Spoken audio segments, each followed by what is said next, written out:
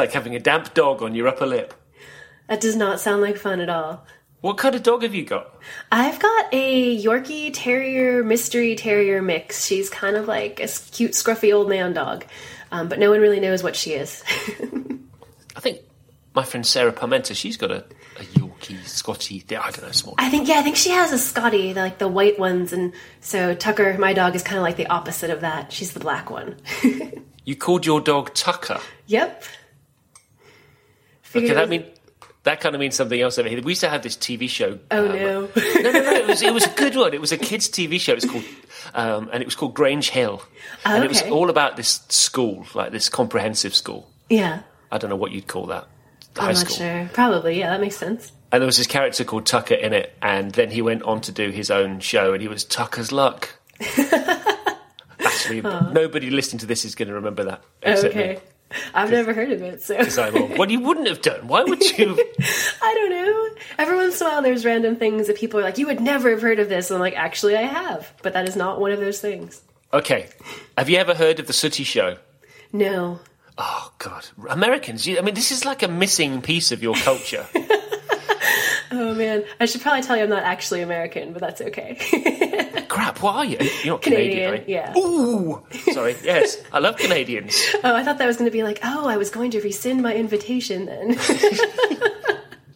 But I grew up on a lot of American TV, so as we all do. Yeah, well, it's just... you missed out if you haven't seen The Sooty Show. Is it on YouTube? Should I look it up? Actually, I did actually look it up the other day. And don't look it up now. But okay. Yeah, it's on YouTube. And it's about this guy, and he lives with these puppets.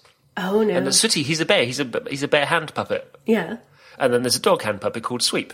And then there's a panda hand puppet that's called Sue. And they all live together and it's one of these things where like all the puppets sleep in his bed, and it's a bit strange. Yeah, a bear, a panda, and a dog. That's like a combination for puppets. Yeah.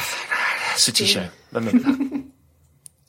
You see, we probably shared the same cartoons, though. Probably. I watched... Well, maybe not. I think I watched a lot of She-Ra and Jem as a kid. I don't know if those were... What is that? Jem was a secret rock star, and she somehow fought evil by being in a band. And She-Ra was like He-Man, but a woman. And she hung out with him, and they did, fought evil together. as you do. Yeah, as they do in cartoons. I don't know. This sounds ridiculous in summarizing it later, but I think both are on Netflix, so... What about Hong Kong Phooey? Oh, never saw that. Oh, God. Perils of Penelope Pitstop? No. Wacky Races? Not that one either. You're rubbish. We can... So, yeah. Okay, moving swiftly on. Yeah. It's amazing. It's amazing what crosses over and what doesn't cross over. Yeah, I think a lot of these shows are kind of the same thing, just with different characters and different names, but, there's only so many themes for cartoons and kids shows, I think. Perennial question, though, is do you watch Doctor Who? You know what? I remember as a kid racing to turn off the TV before Doctor Who came on because we were so afraid of that show. So, wow. What, and you, like, even in your adulthood, you haven't started watching I haven't watched it ever. Maybe I should, to see if I still think it's scary enough that I have to run to the TV to turn it off. But we used to race to see who could get there faster, because we couldn't bear to see even a second of the intro. Which Doctor was this? I don't even know. It was whatever Doctor Who was on, 20 years ago.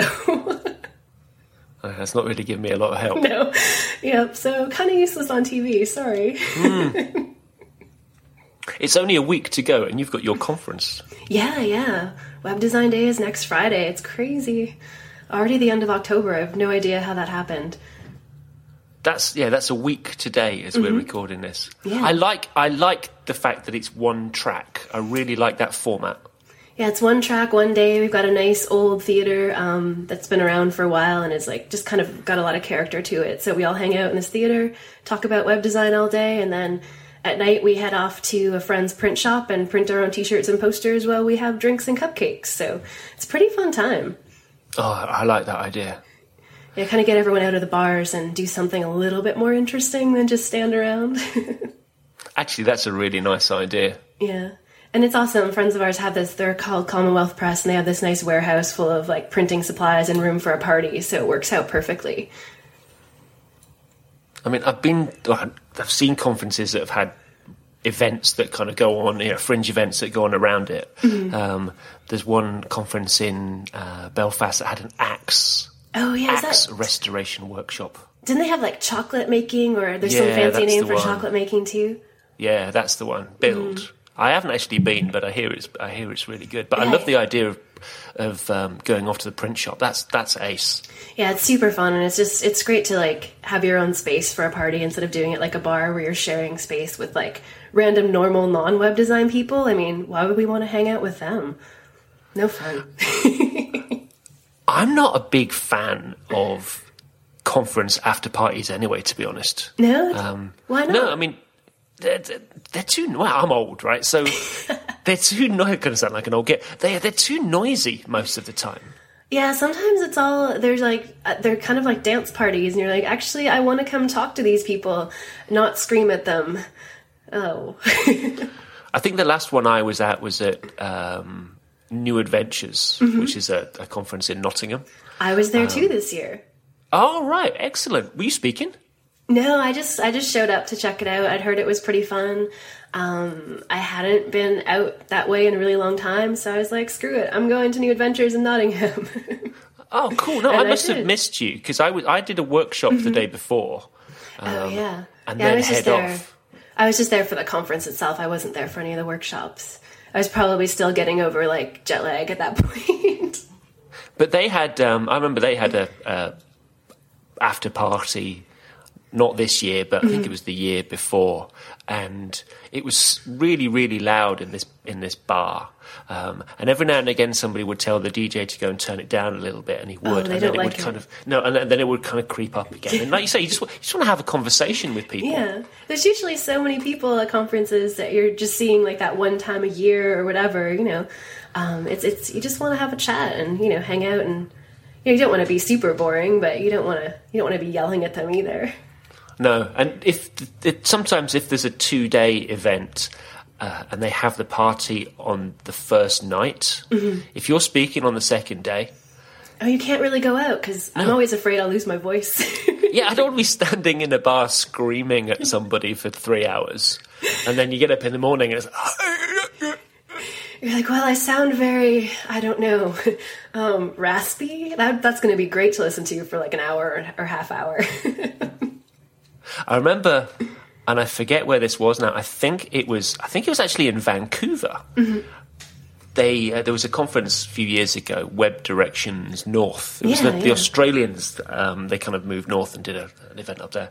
And Kelly Goto was speaking, and she literally did lose her voice and stood up on stage the day and literally whispered this whole talk. And it was amazing because the whole audience, I mean, they were more attentive than I've ever seen anyone, because they were straining to hear what she said, and she was literally whispering this talk in like a hi, yes. Oh wow! And even with a microphone, that can't possibly be loud enough for anyone to really hear very well. Oh, that must have been tough.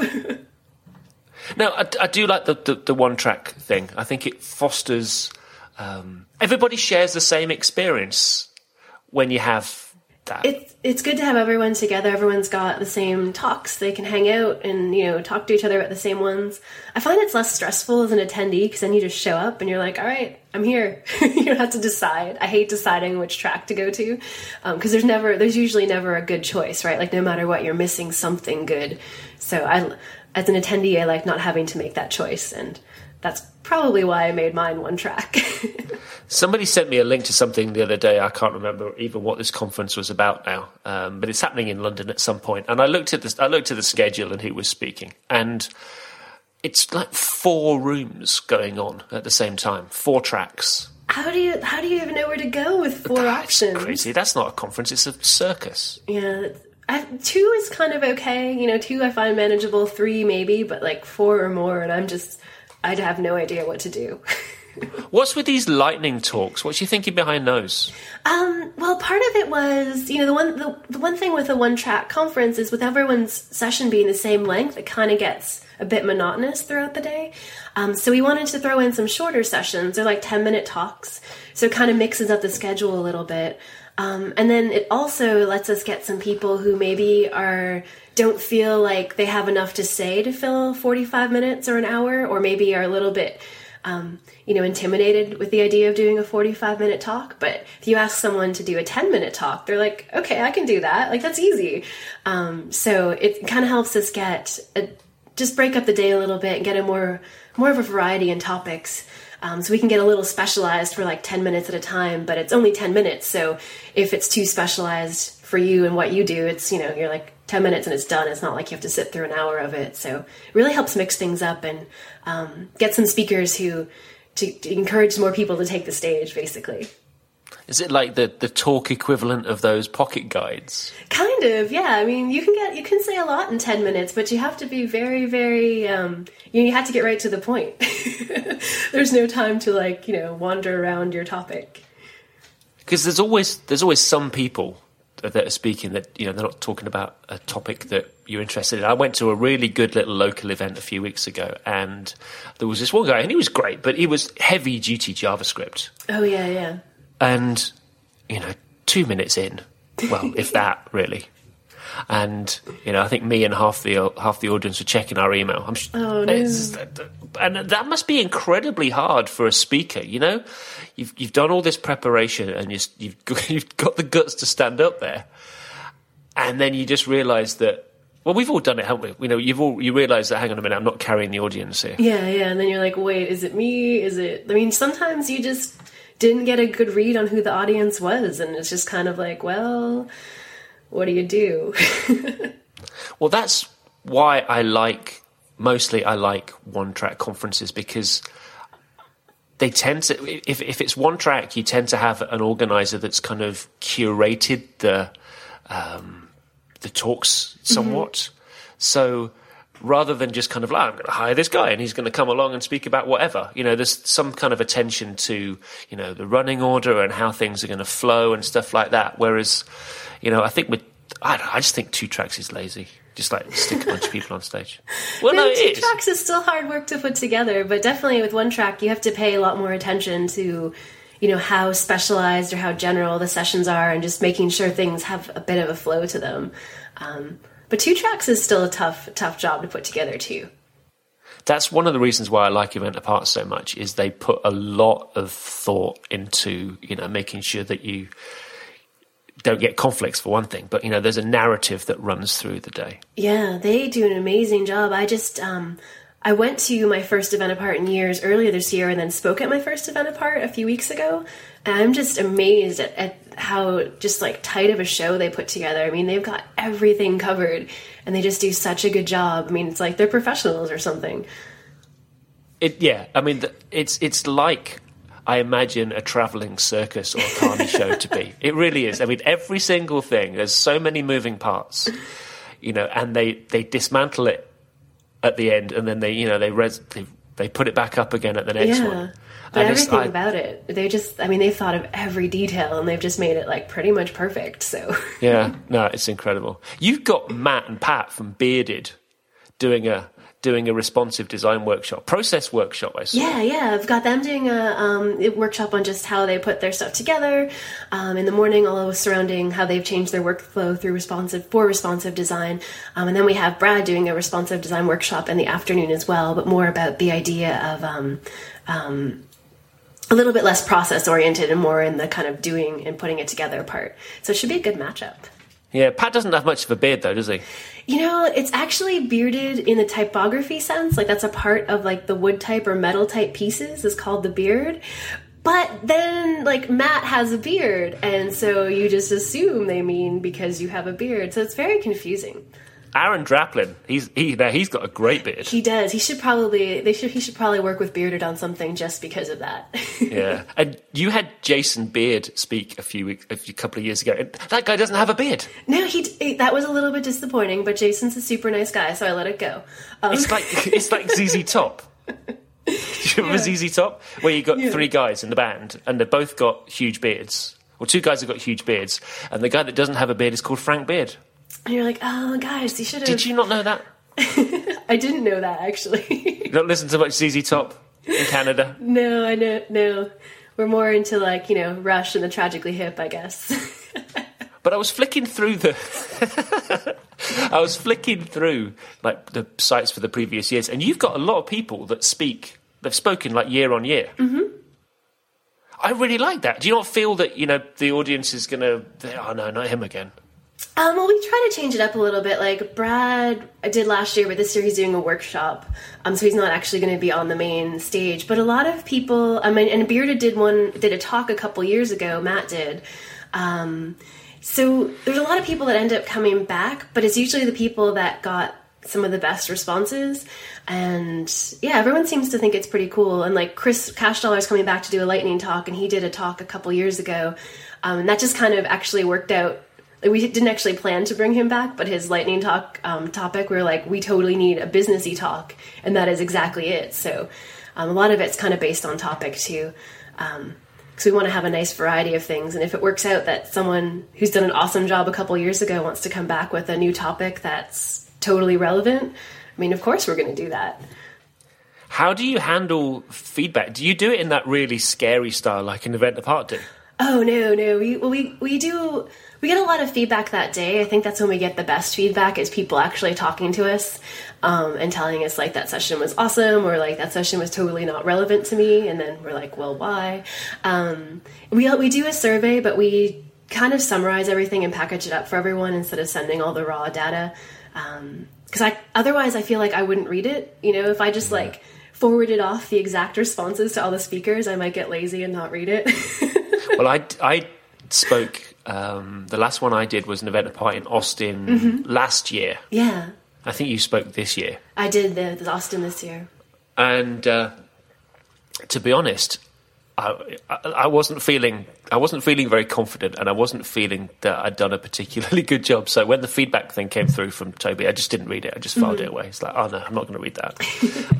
Actually, I was trying to dig out her phone number the other day. So I looked at it and I thought, oh man, just what the hell? So I looked at the feedback and it was good. Oh, okay. And I kind of came, halfway up the stack, and I said, I should have looked at that before instead of feeling that I did a terrible job. I've heard a lot of warnings about that AEA feedback PDF, so I'm not sure what I'm going to do when it shows up. But some people have told me not to look at it at all, and other people are like, be really careful if you look at it. And other people are like, oh, it's no big deal, so I'm not sure what to expect. I don't think people realise. I don't think attendees often realise that, this stuff goes on. and that we kind of have to deal with it. The funniest one was that a few years ago, probably 2009 to 8, 9, 10, something like that, me and Jeremy Keith, we did virtually every one. Mm-hmm. One year it was 4, and then the next year it was 5, and I think one year we did 6 Event Aparts, which was like... That's a lot of Event Aparts in 1 year. Yeah, I know, it was like Led Zeppelin's bloody tour bus. Right? Did you guys get tour shirts? No, we didn't. Next time. Anyway, the funny thing was that we'd get the feedback PDFs come through, and there was always, as you know, there's always one kind of standout talk. Mm-hmm. And what you see, for people that haven't seen this PDF that they send out, I'm not breaking any NDA with this, is that you can see the scores that everybody gets represented as a graph, but you can't see anybody's names. You can see the scores, and you can't see the names, but you can see your name and where you came, right? And it's kind of marked out of 5, and that's it. So there was always one that was like a bloody skyscraper in the middle, one standout talk, always. I generally rank kind of halfway down. Yeah. Halfway 2/3. It's great. Yeah, I'm always in the top half usually, unless I do a stinky one, which I have done. No. And anyway, there's always this one massive talk. And what we used to do, particularly when Dan Cederholm was on here, Dan was on the show a couple of weeks ago, and we'd always say to him, I always send him an email or pick up the phone and go, Dan, was that you? And he'd go, well, I didn't like to say. Like I'm not denying it, but I'm not denying it. And then one day I was sitting in the corridor talking to Jeffrey about this, and I was like, man, Dan Cederholm always gets the best scores. He's like, man, he's always like way. He's like, no, he's not. And you bugger. So I don't know who it was that gets this thing, but it's funny. I don't know. Yeah, it's. I've heard so many stories about it, so it's crazy. But not sure what to expect yet, or if I'm going to look at it. We'll see. Yeah. I'll decide. It depends how I'm feeling the day it shows up. We'll see then. Do you not think that people are getting a bit fatigued out with conferences? Because there's so many events now. There are, but I think the types of things we talk about with web design has changed a lot in the past few years, in this kind of the same amount of time that there's just been like a bajillion conferences. It seems like you used to look up stuff on the internet like, hey, how do I make this awesome CSS effect? Like, how do I make the corners rounded or whatever? But now we're asking a lot harder questions. I think it's the kind of questions that you can't really get from a blog post. Like things of like, how should I change my process so I can do responsive design in a way that won't drive me crazy? And, like, how do I explain this to my clients? And I feel like we're asking different questions that require more conversation and like getting together with actual people. And that's kind of my thoughts on why there's a bunch more. And maybe also we're getting more social. I don't know. Maybe we're kind of tired of just talking through the internet and thought we should hang out and like meet other humans. Yeah, I don't know. I've just stepped away from it for a couple of years, really. Mm-hmm. And it's just amazing to see how many there are. Did you go to Brooklyn Beta? I did. I was in New York and Brooklyn for the week last week. So did you go for the full 3 days, or were you just in that hangar? I did the full 3 days, so the 2 at the Invisible Dog and then the 1 in the crazy big hangar. And then the beginning of that week, I was at Future of Web Design, so it was like a crazy, bizarre conference week. Yeah, I've never been to Brooklyn Beta. I mean, how many has been there? Like 3, 4? I don't know. I think this was the 4th. Yeah, it's definitely worth making the trip out for. But it's I kind of feel like Brooklyn Beta is more like a kind of time to go hang out with a bunch of people in Brooklyn and see a bunch of friends, meet some people from the internet you've never met before, and less so of like a conference proper, if that makes sense. Yeah, I think it's similar to how we thought South by Southwest was back in kind of 2004 or 5. Yeah, like back before there was like a million people. Yeah, before it got stupid. Yeah, it's probably, I never went to South by during the non-stupid times, so I can't compare, but it sounds like it's that sort of setup. Yeah, I haven't been for years, and we always promised ourselves that we would go back for music. And now my son's old enough to drink. We might do that. He's graduating from university this coming year, so it might be a good chance to basically just go and hang out and drink and listen to bands. Yeah, I think that sounds like a good plan, especially if you just graduated. It's a perfect timing. Do a South by Southwest trip to kind of celebrate that a few months later, but close enough. Yeah, well, we've done crazy road trips in the past. We've been around the US, so yeah, maybe we'll do that. Hey, listen, before we get too deep into conversation, should we get the sponsor out of the way? Yeah, definitely. Let's do that. It's Gather Content. So Gather Content helps people who build websites work with their clients to plan, organize, and collaborate on web content. So I bet everyone who's ever made a website for a client or for their company, they're going to know what I mean when I say that planning, gathering, organizing, and collaborating around content, it's one of the trickiest parts of any project. So people email you the content in Word or Excel. Man, I've had this week. People sending me stuff. It's like, it's in a Word document. Oh, God, no.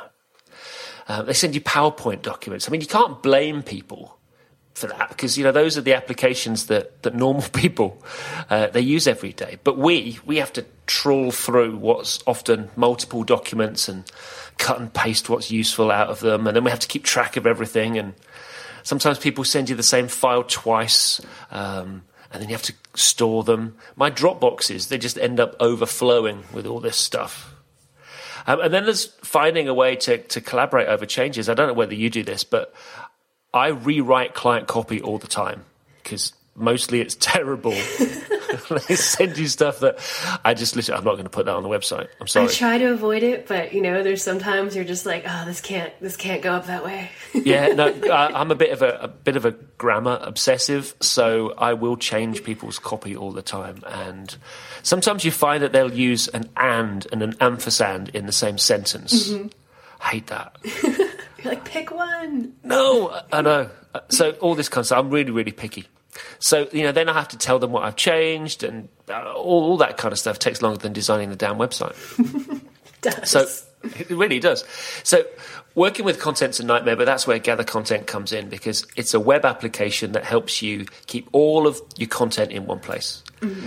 You can collaborate with clients on changes, and you can get approval and when you need it, and then there's reminders and due dates and all that stuff you'd expect. Gather Content breaks down content so that you can guide your clients and copywriters through exactly what needs to be written, and then when you're done, you can export all of that content straight into your CMS using one of their plugins or the API. Gather Content customers include Razorfish, Harvard University, and HappyCog. Brett Harned, he's VP of Project Management at HappyCog. He said that Gather Content makes it easier to organize and write real content early in the design process, and it helps us avoid the headaches that are often caused by late content. Because you know what it's like, you think, oh, well, I've done all the design stuff now. You're like, oh, we're almost done. And then they're like, no, time for content. Oh, gosh. Yes, and then they just send you stuff which is either, way too much or way too little, or, in a terrible format. So you should listen to Brett. Start using Gather Content. Prices start at 49 of your American dollars a month. And that's for up to 5 active projects. They've set up a special page for listeners just for the show. It's gathercontent.com/unfinished. And even better, if you sign up through that page, you'll get your first month free on top of the 30-day trial period. That's a good offer. That's Gather Content. Yeah, it is. It's actually... I tried to have sponsors on the show that for things that I use and I like, and that's one of them. Yeah, it sounds like a pretty useful tool, actually. And I mean, Brett's a pretty smart guy, so if he likes it. Yeah, it's focused. It's focused on doing what it does well, and it's not like trying to introduce people to, I don't know, Basecamp or something. Yeah. That they're going to be unfamiliar with. So, no, I like it. Animations, they've been your thing for a while. Yeah, they have. I think that's the first time I read about you, was your article on 24 Ways last year. Oh, nice. Yeah, that one, I don't know if that was a really good one for people, but whatever, I wrote it anyways. I love 24 Ways. Yeah, I've been reading it every year, and I'm finally like, all right, Drew, I'm going to write something for you this time. No, it's good. I've really enjoyed doing it. It's one of these things where I kind of look forward to December.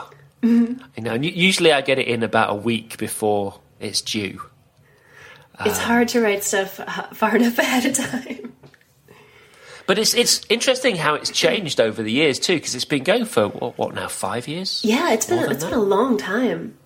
And it's been interesting to see how things like comments have dropped off. Mm-hmm. When we started doing it, you'd get 50, 60 nicely reasoned comments on a post. Nicely reasoned comments? What are those? Well, no, it's just not usually, first. But, I know. No, but it's the kind of site where people that do bother to spend time writing a comment obviously have a point to make, and they're trying to be sensible and, contribute, which is really good. It's not just it's not like TechCrunch comments. Those are the kinds of comments you should never bother reading. But no, I read your animations article. What's your feeling about animations now? I mean, transitions. I use transitions all the time, but I rarely see CSS animations. I mean, is that just because I look at the wrong websites? Possibly, but I mean, technically transitions are animations. I mean, like, outside of... A lot of the time when you're talking about animations, you're talking about both transitions and animations, but the CSS spec has decided to separate those two out, even though technically both cause animation, right? I mean, if you line up a bunch of transitions one after the other, you can totally make an animation. So it's they're pretty confusing terminologies, I think, but... animations have that advantage of being able to do more than just like back and forth, or between 2 points. So sometimes that comes in handy, but sometimes you don't need more than a transition. I mean, you can get creative with transitions and do a lot of stuff. So I kind of like to think of them like lumped together as one thing. I think people, maybe first, I know I did, they think that, man, this is going to be like a flash killer. People are going to be doing lots of, scripted CSS animations where they couldn't do Flash movies. Yeah. I don't think that's really where... I mean, maybe eventually, or maybe hopefully not, actually, depending on which Flash stuff you're thinking of. Well, somebody made a comment, and I can't remember who it was now, but somebody made a comment that those type of animations are like Flash movies, but you can't turn them off. Yeah, it's true. Well, that's a big problem with a lot of these HTML5 ad making things, right? Is like, you know, ad blockers used to just block Flash, and now because of Apple and stuff, that you can make these banner ads with like basically CSS and JavaScript animations. Now there's no way for them to turn them off, which is, you know, probably very infuriating for some people.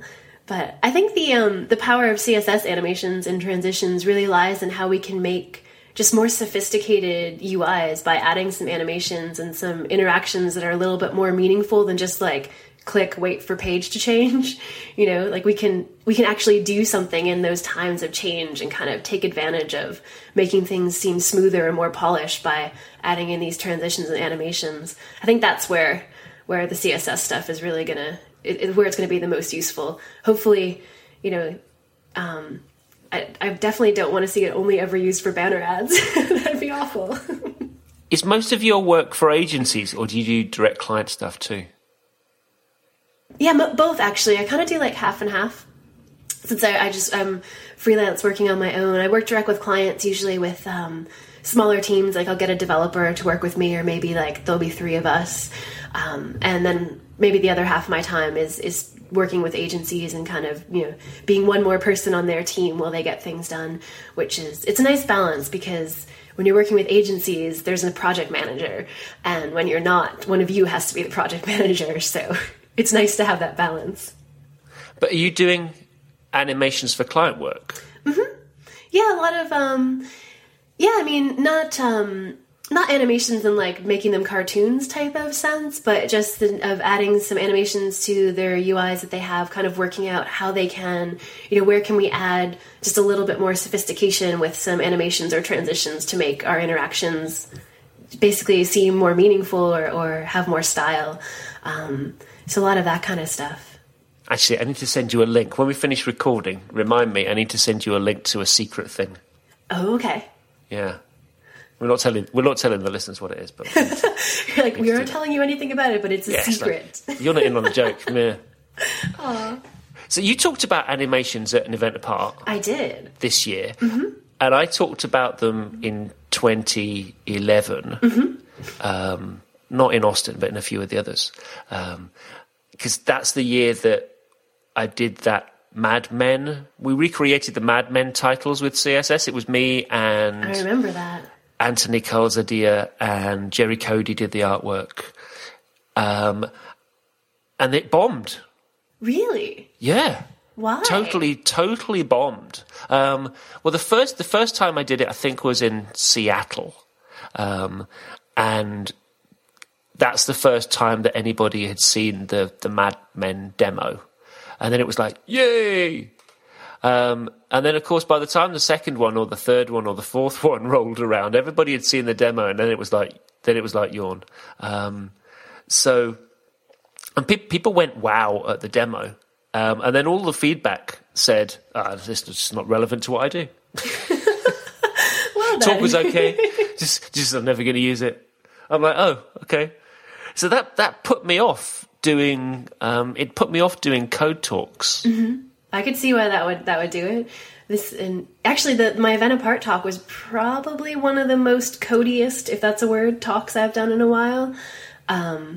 So yeah, hopefully I don't get the same feedback. We'll see. It's really hard to do code talks well. I mean, I think there's only one or two people that I've ever seen do code talks, and still manage to kind of hold the audience attention. Yeah, it's tough, especially when you have like a mixed audience of people who maybe wouldn't consider themselves coders or maybe are code averse, and you know they're just like, oh my god, there's code on screen, shutting down.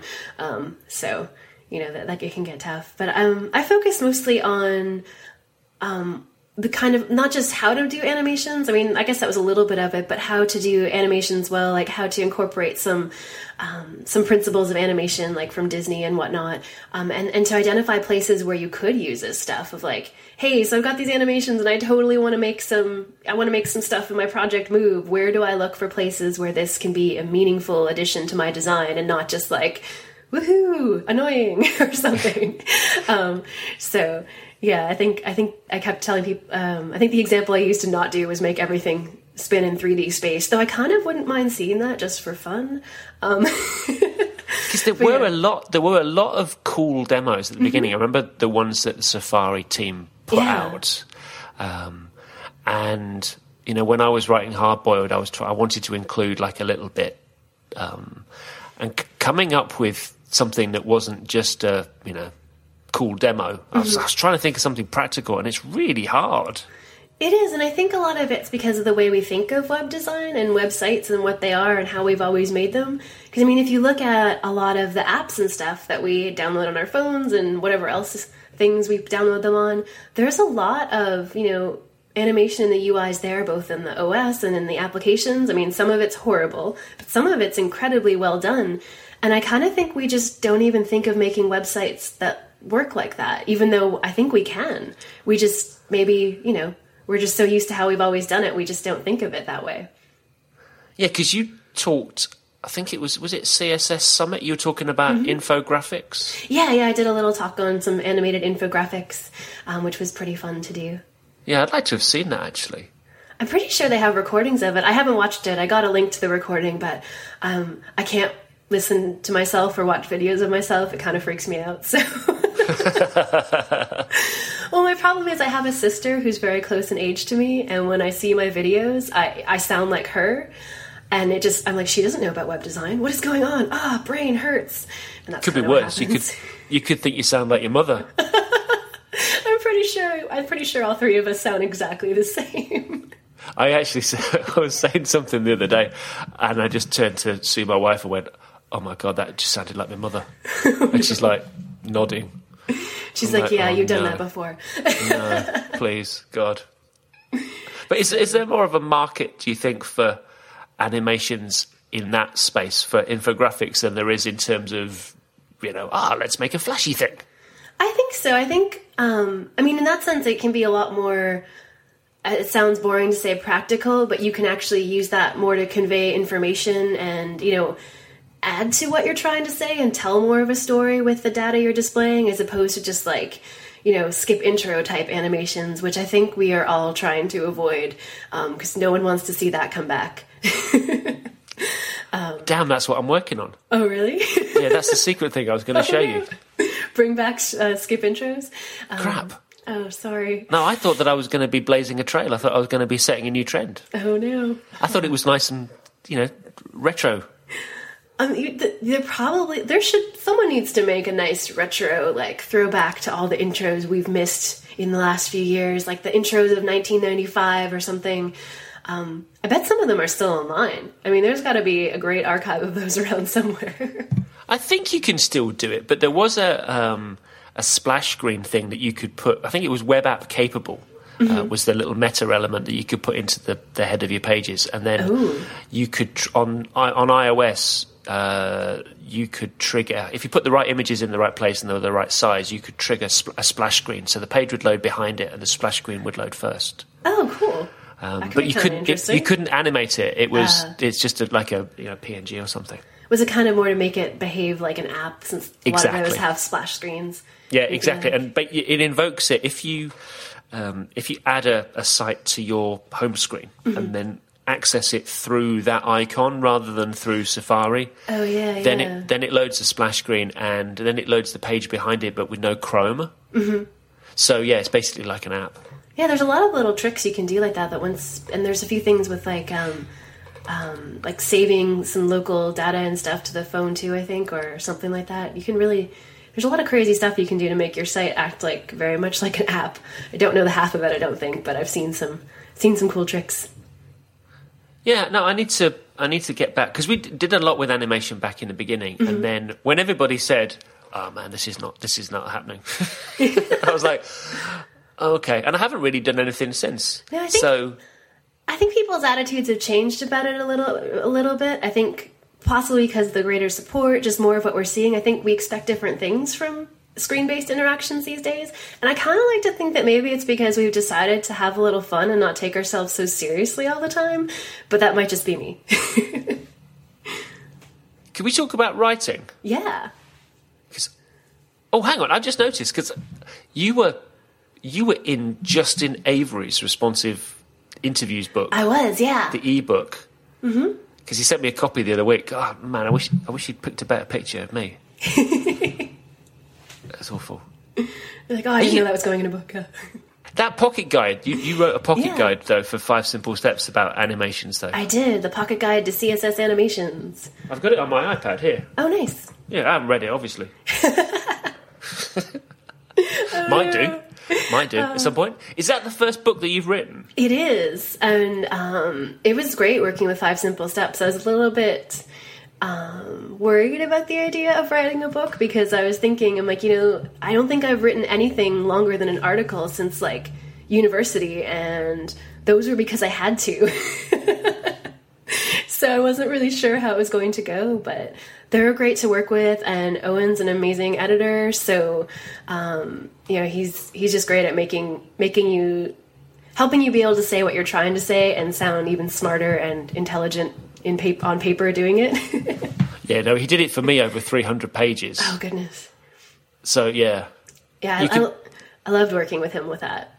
They say that the mark of a good editor is when you read the book back and you can't tell what you wrote and what you didn't write. Mm-hmm. And he's very good, actually. He's very good at picking up on your tone of voice and phraseology. Oh, yeah. And just making things better without changing the tone. Yeah, and a lot of the times he was like, I think you're trying to say this. And I'm like, that is exactly what I was trying to say. And you just said it way better than I did. Well, Chris Mills, he was the editor on mine. And he would famously leave me messages in the margin. This paragraph is mostly crap. And you're like, oh, okay. Did 5 Simple Steps come to you, or did you approach them? They had mentioned they were looking for new book topics, and I was actually hoping to meet them in person to talk about it, but it just didn't work out. So I just emailed Emma, and I was like, hey, here's this idea. Is this the kind of thing you want to book on? Because I would totally do it if you do. And they were like, yes, that sounds awesome. Or, well, they don't say awesome. I overuse awesome. They have much better words to use. But they were like, that's great. Let's do it. And that was kind of it. So that's what started it. Yeah, Brits don't say awesome. No, you guys don't say awesome nearly enough. No, we say, some things are not awesome. A cupcake cannot be awesome. The moon landings, if they were true, which I don't think they were, would be awesome. Oh, don't get me started. No, I'm not getting into that with you. No, I have serious fallings out with Jeremy Keith over this because he thinks that I'm crazy. Yeah, okay, good. Yeah. Moving on. Yeah, moving swiftly on. But a cupcake cannot be awesome. I've had some good cupcakes, though, and awesome is apparently the word I overuse just way, way too much. So, we say fabulous. Yeah, fabulous. Or fab. I like the short form of fab for fabulous. I think that's a pretty good one.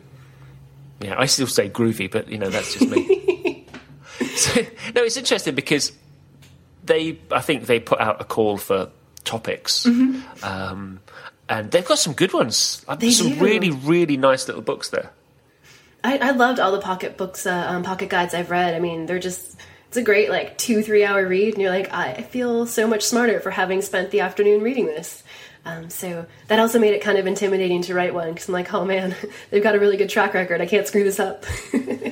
Everybody feels like that, though. I know. It doesn't matter whether it's a talk or a book or something. Oh yeah, you're just like, oh, I hope I don't screw this up. But it was really fun to work on, and I think it turned out great. So I'm really pleased that they're doing it. Actually, I mean, I don't care whether they listen to this or not, but I never would say, oh, you're biased because they published my book. But I'm really glad that they're doing it, because years ago it used to be publishers like New Riders. Yeah.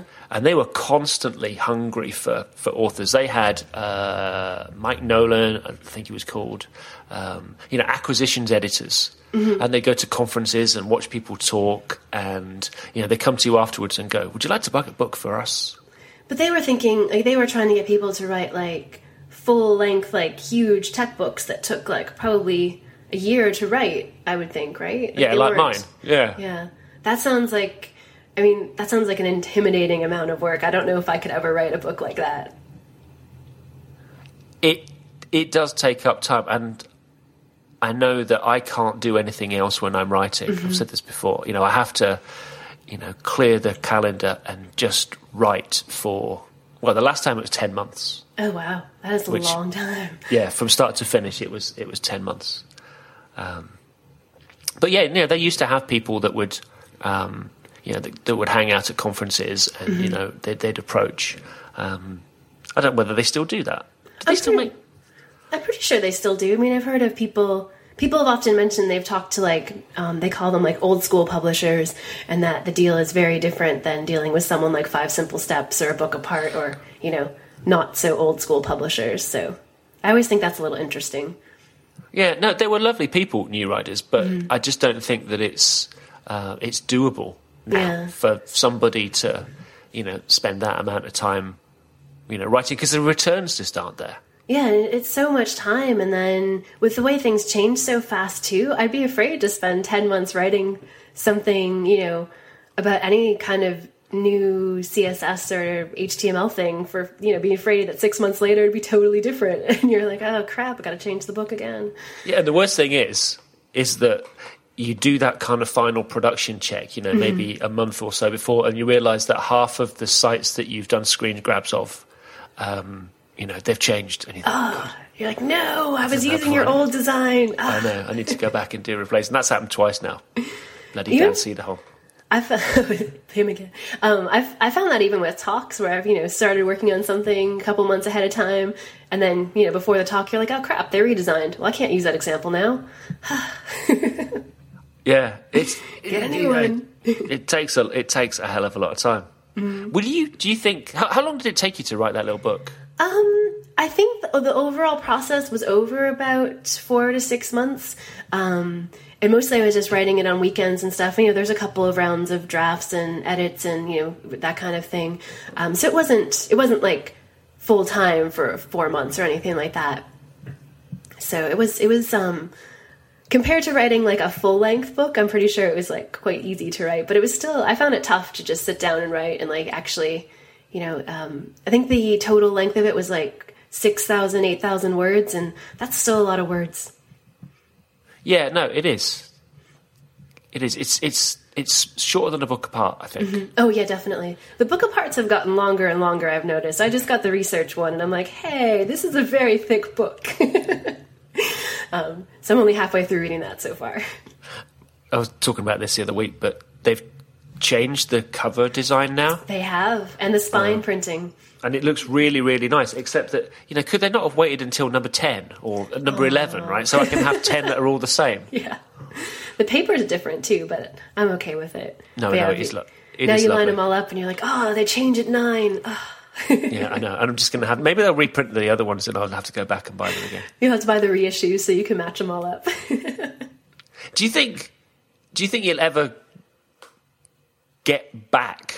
You'll ever earn back enough to make it cover the time that you took to write it? I'm not sure. I mean, the pocket guides are super cheap. It's like, what, £2 a book or like £6 for 3? So it's, I don't think it's a huge money-making venture for either of us. But, so far, so good. I kind of went into it just as a chance to work with someone who I thought would be really great to work with, which Five Simple Steps totally were. And to try to write something that was book-like, because I'd never attempted it before. So, if I make it back, that's awesome. But, would you do another one? Oh, definitely. I would definitely do another one. Something around the same length or whatever, that would be perfect. I'm still intimidated by the idea of writing like an entire full-length book, but I like these shorter books that are popping up, so I totally do another one of those. I don't know whether is there even a market now in our kind of field? Mm-hmm. Is there a market for like a big, thick book because, Hard Boiled was more of a manifesto than it was anything else. And it was, it needed to be a big thing, but it took a long time to do. I don't think I'd ever spend that amount of time doing another one. I think there is. I think a lot of people that are newer to the industry, a pocket guide wouldn't be enough for them. They want something meatier, something more in depth, and I think that's where I think that might be the audience that wants that these bigger, longer, more in depth books would be best for. I think a lot of us, once we've been doing this for a while, are just like, I have no time. I want to read something really short and to the point. But I wonder whether that's just people in general, because I'm just turning around if my audio goes funny. I'm just turning around, right, and I'm looking at my bookshelf. And the big, thick books are probably the oldest. Yeah. And I think that they've just got thinner and thinner over time. And, maybe people don't want to write that amount, but people don't want to read that amount either. No, I think you might be onto something, because with our recent move, we were going through all the office books, and there was these huge, thick books that I realized I had 2 copies of, because I kept one at my office and one at home, and I used them every single day for reference and stuff, and that was years ago, and now I'm like, I just Google things now. I don't even think to look it up. I couldn't reach it from my desk, but I've got in my hands now Professional CSS, Cascading Style Sheets for Web Design, right? And this was Chris Schmidt, who you know very well. Where was that book from? Pre-Beard. This is, it was a Rocks Publishing book. Here we go. 2005. Oh, wow. That sounds like forever ago. Yeah, exactly. So it's Chris Schmidt, Mark Trammell, who the last I heard was working at Twitter. Ethan Marcotte, who has fabulous dreadlocks on the cover. No, really? Yeah, seriously, yeah. I had no idea he ever had hair like that. Looks like he's kind of curly hair. Dunson Orchard, Todd Dominey, who I don't think is even in the industry anymore. No, I haven't heard anything from him in ages. And I think I have a copy of this because I did something for Ethan, I think they mentioned my style sheet switcher or something in it, which is why I've kept. But this book is, what is this now? It's getting yellowy, and so including the index, it's 435 pages. Who would want to sit there and go through? I suppose people would want to dip in and out. If there's an index, you're going to go, I'm going to look up something about CSS animations, right? Yeah, and then just look up the little section you're interested in. I mean, did anyone ever read books like that, cover to cover?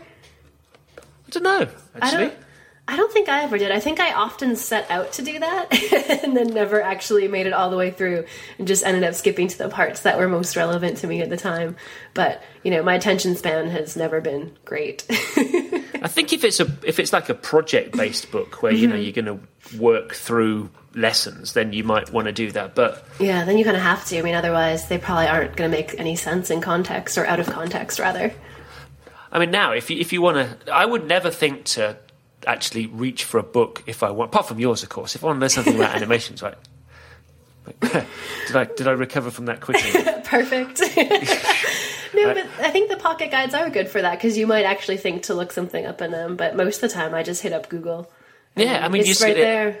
I was looking for something the other day, and looking for something about optimizing SVG files, and it brought up CSS tricks. Yeah, what Google search doesn't these days. It's always Chris. And it's like, I should just have looked at CSS tricks in the first place, you dozy ape. But I wouldn't dream of thinking about, I'm going to look in my professional CSS book. It's in chapter 6. You look in the index. Chapter 6.1, SVG optimization. Here we go. I'm just looking at here now, yeah. Flash movie implementation, page 202. Oh. Did we ever want to do that now? Oh, yeah, and see, this is the other thing. So you've actually got code now in here. So it's like object type equals application / X Shockwave Flash. It's like, what, do they expect people to type this in word for word? I think even in 2005 you could download code samples, right? Or no? Well, I think they used to put CDs that came with them. I think yes, CDs, of course. This might have come with a CD, but there is one book actually. There's which I'm not going to mention who it is because I don't want to be unfair, but it's hilarious. Where it's kind of like a code critique book. And the author says something along the lines of, so Jim's having a problem with his code that won't validate. Let's take a look at the code. And then literally there's a dump of HTML, and the longest one is something like 12 pages. Oh my goodness, 12 pages of just reading HTML on paper. 12 pages of HTML. And it's like every single bit, every piece of content, every image tag with a path. Literally, it's like a dump of HTML. It's like 8 to 12 pages. And then you get past that, and it goes, so as you can see, he missed off the doc type. And you go, that was it? It is tough to do code samples on paper though, or in a book, even an ebook, because you're like, what do I include? What's going to make it meaningful? And how do I make it short enough that someone can look at it and not just be like overwhelmed by all this code, half of which is unnecessary for my point. But wow, 12 pages. Yeah, no, it's pretty frightening. Maybe he had, or she, whoever wrote it, had a page quota. Maybe they had to hit like 600 pages and they're like, I'm 12 short. All right, this example is going in. I swear to God, there must be like 60 pages of code in this book. Oh, wow. That's too many pages of just straight up code to read. So, man, if you want to view source, I can do that anywhere. Because I just think that they could have picked any random website and just pick the code, put it in there, and nobody would notice. Oh, yeah, there could be anything. Because after like second page, are you even reading it still? Yeah, that's mean. I mustn't be mean. Because, it's hard writing books. We all know that. It is tough, especially books about code or anything else that's like not native to like being on paper. When you're trying to describe things on screen or things that should happen on screen, you're like, yeah, I'm using a lot of words and I could just be showing you, but I can't because it's a book. Yeah, I suppose now, we can include video and links and, it becomes much more kind of, I hate to use the word interactive, but, there's lots of that kind of stuff, which, we never had before. I don't think I'm ever going to write I'm not going to write a code book again. Not in a kind of, a printed on paper kind of way. It could be interesting. You might be able to put together a pretty cool ebook of sorts, depending on how you set that up. I don't know. I think like the ebook market or the ebook option, I don't even think we've scratched the surface on what we can do with those. A lot of them just kind of, the tech books usually look pretty good, but a lot of like non-tech books I get in ebook format just look horrible. They're kind of like painful to read. I'm ignoring the horrible, like just typography and just like horrible layout of this book and just trying to read it. Well, that was the thing with Hardboiled was I don't think I've ever actually looked at the straight EPUB because we spent so much time, 5 Simple Steps and I, working on all the page layouts that it just never made sense that it would just be, linearized and, black and white or something. No, I think from what I've heard, I haven't put together any ebooks myself, but it sounds like it's kind of like HTML emails and going back to like 1995 as far as putting those together with web technology stuff. So that makes me kind of sad. I've had it on my to-do list for like the last 3 months, and it just says it's one of those recurring things that pops up every Monday, and I think I might be able to do it next week, and then I never do. It's Learn iBooks Author. Oh yeah, I'd be interested to see what kind of options that has. They made it sound like it was quite cool, but I haven't looked at it either. Yeah, because designeries, we want to make it look. We want to make it look nice, and I just don't think ebooks just don't look nice normally. No, they pretty much always look awful. Like if you get one that looks like mediocrely okay, you're like, oh, this one's beautiful, but really you've just been, your standards have been lowered so far. I think if we get a Retina iPad Mini next week with the Apple event on Tuesday. Oh yeah. That's it. That'll be it. I'll never buy another iPad again. That'll just be like my perfect thing. That'll be the one. Yeah, I thought I would hate the minis, but I've tried them out and they're actually not bad. Oh, it's just perfect. I take mine everywhere, and I take mine everywhere with books on it. Oh, I bet. Yeah, it seems like a perfect reading size. Like the regular iPad seems like it gets just a bit heavy. I feel like the mini is like perfect book replacement size. Yeah, I've got all of those little pocket guides on my little iPad Mini, so I haven't read them, obviously. No. They're great for planes. Because you can pretty much read one, like, I don't know, I'm assuming for short flights anyways, you can read one like per short flight and you're like, perfect, done. I feel like I've accomplished something on that plane. Yeah, no, I have read them. I read 2 on a flight down to, it's like a 40-minute flight from Manchester to London, and I could fit 2 in, just about. Oh, perfect.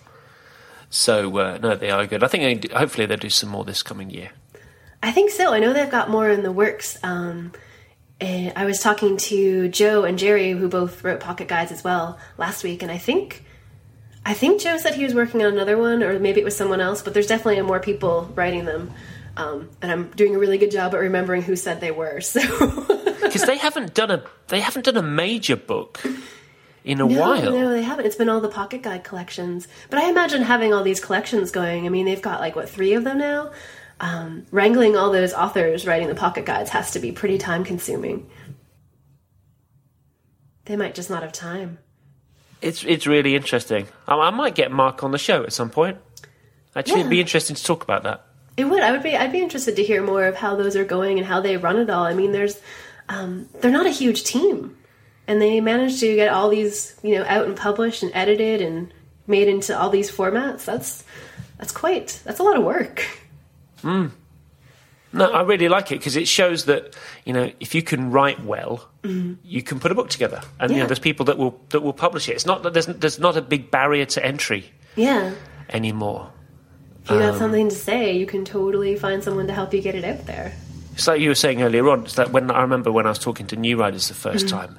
Man, it's really daunting. It's like, I'm going to have to commit to 6 months or more of making something. You've got a contract and expectations and all that kind of stuff, and it's really daunting. And who knows what they're doing in 6 months? I mean, or maybe that's just me. I have no idea what I'm doing 6 months from now. The idea of committing to do something for that amount of time is pretty scary. Yeah, my wife says that I only ever write books and I have a nervous breakdown. Oh no, so that's not a good association. So I'm not allowed to do another one yet. Oh no. Yeah, definitely. If that's what's going to happen, you probably should avoid another book. Now, I have been thinking about doing a little something, but I'm not 100% convinced that I want to go through that pain just yet. Maybe you should talk to Emma and Mark about doing a pocket guide. Yeah, no, I could do. It's it might fit that format, but I think it might be slightly long for that format. But who knows? Who the hell knows? Listen, we should wrap it up. Yeah. Thanks. You can find all the links that we mentioned in this episode in our show notes. You'll get those at unfinished.bz, or BZ for Val. No, we say Z too. It's okay. Oh, right, okay. Yeah. Cool. We're on that team. unfinished.bz/41. That's the number 41. You can follow Val on Twitter. You are VLH. Mm-hmm. What's the L stand for? It's my middle name, Lena. Oh, okay. It's better than underscore. Yeah. Val was taken. Whoever has that, giving them evil looks across the internet. Is it in use, though? Is it one of these accounts that's just never used? I haven't checked in a while, but I just kind of gave up on it after I saw it was taken. Yeah, it's a bugger. Because Brad can't get Brad Frost. He has to be Brad _Frost. He should get that one somehow or another. You could follow me. I'm at Malarkey. To ask questions and suggest topics, you can message the show on Twitter at unfinishedbz, or you can email me, hehas@unfinished.bz. Thanks again to our sponsors this week. That was Gather Content. I love them. Sign up at gathercontent.com/unfinished. Thanks, Val.